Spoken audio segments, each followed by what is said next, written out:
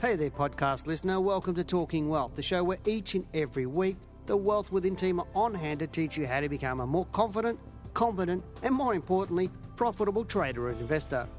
For more information, products, services, and detailed show notes, including a transcript for this podcast, head over to wealthwithin.com.au and click on the News and Media tab in the navigation. Hello and welcome to Talking Wealth. I'm Gillham, the Chief Analyst here at Wealth Within, and today's podcast, I'd like to have a chat about something that's been in the media for probably the last few weeks at least, and it's a company called Belamys. Now, Belamys, for those of you who may not have heard all the news, has fallen very, very steeply or very heavily over the past 3 or 4 weeks. It's actually fallen nearly 70% over the last 4 weeks over the last month, nearly 70% in price. Basically on news that they're not going to reach their targets, or they've overstated exactly what their earnings would be from the coming year. But I think you need to understand a little bit more than that, and then we'll talk a little bit about the technical analysis side of it and how you didn't have to be a brain surgeon to avoid this fall, and in fact you didn't have to be a brain surgeon to avoid a lot of the falls on Belamys, and you could have protected your money, whereas most people would have been greedy and hung on to this stock as it fell very, very heavily. But pretty much Belamys really, was a story going back sort of, probably 11 or 12 years, when they got taken over by Tasmanian Pure Foods back in around about 2007, but they've been around for a little bit longer than that in terms of their baby formula is probably the most popular one that most people know about. And they were dealing with Coles and Woolworths, but Coles and Woolworths at the time, and what they wanted to do was expand their market share. And for those of you who have followed this company a little bit, you'll know that they've just made a big throughout China.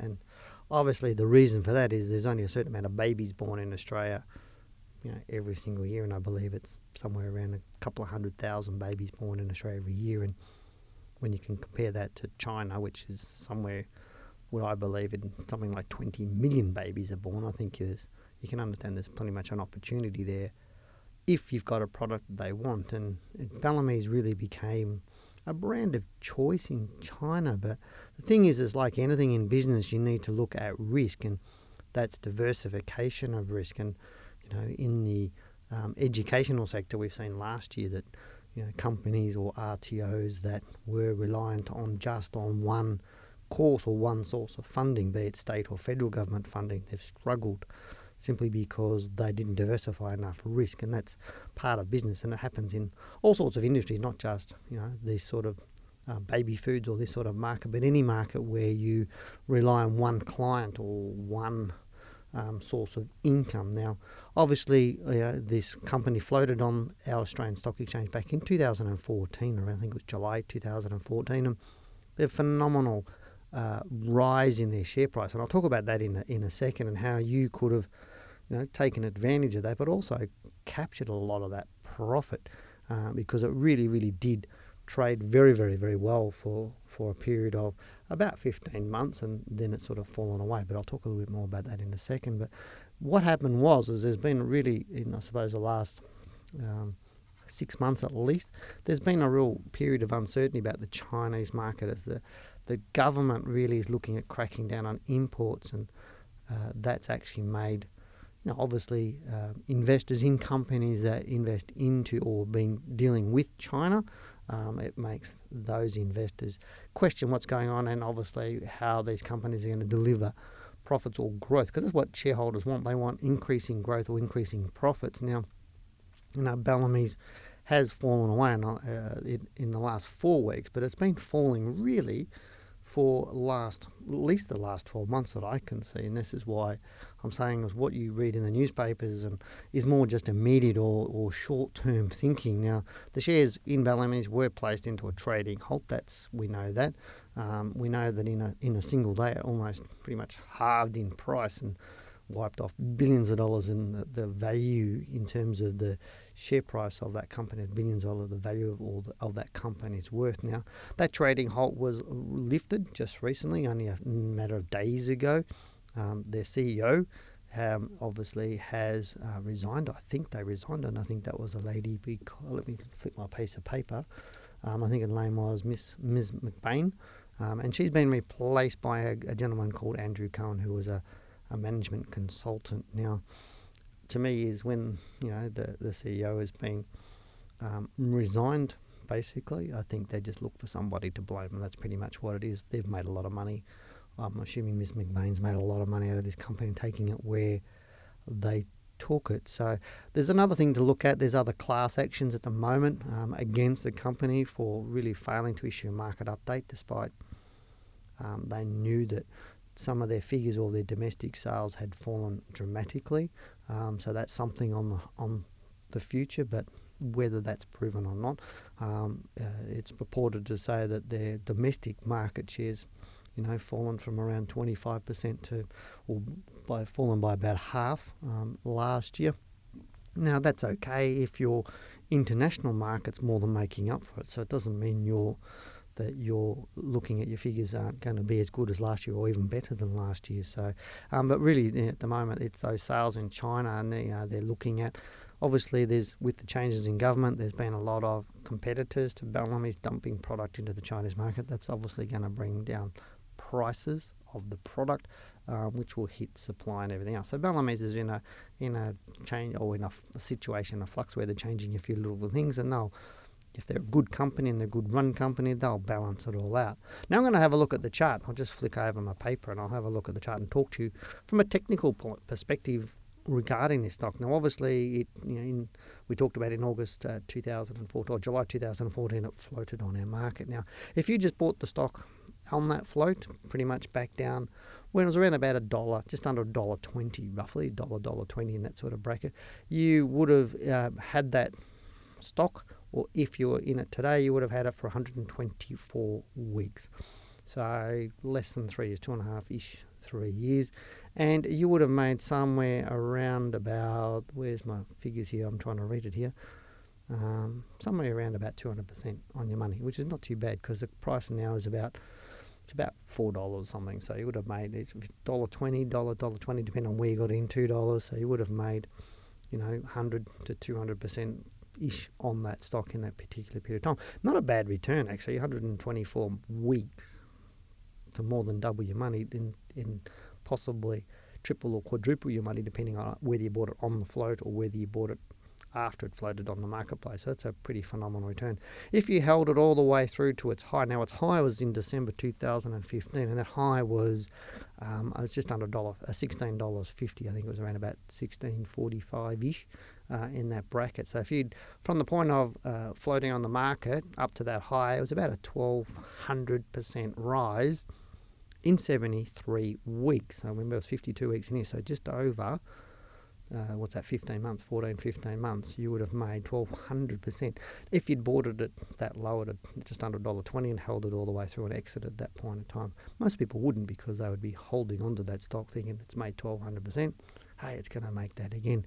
Interestingly, after that high of $16 and just under $16.50, it fell over the next 15 weeks. So we're talking just over 3 months.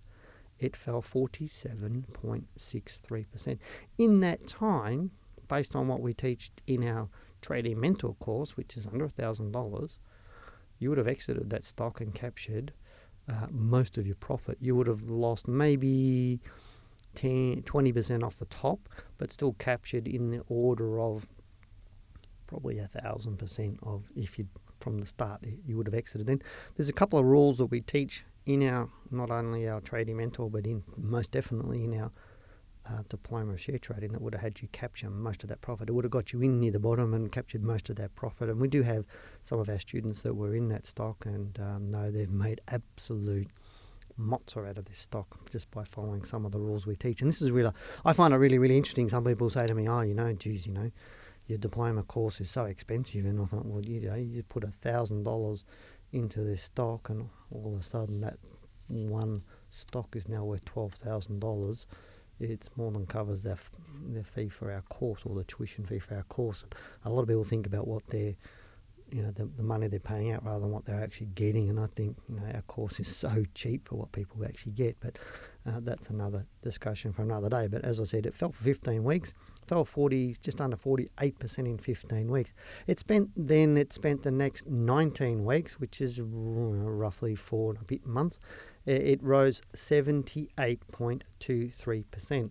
So 78.23% in 19 weeks. That's pretty phenomenal effort to move up into that. And again, you probably could have captured some of that profit, but it was a pretty volatile period of time in that stock. Now, it made a lower high than its previous high, so it rose up to about 1534. Remember, I was telling you it was about just under 1650 in December 2015. So in August 2016, it hit a high of about just under 670.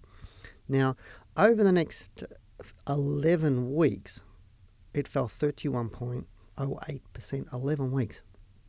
So less than 3 months. Now, if that's not a big signal to get out of that stock, I'm not sure what actually is.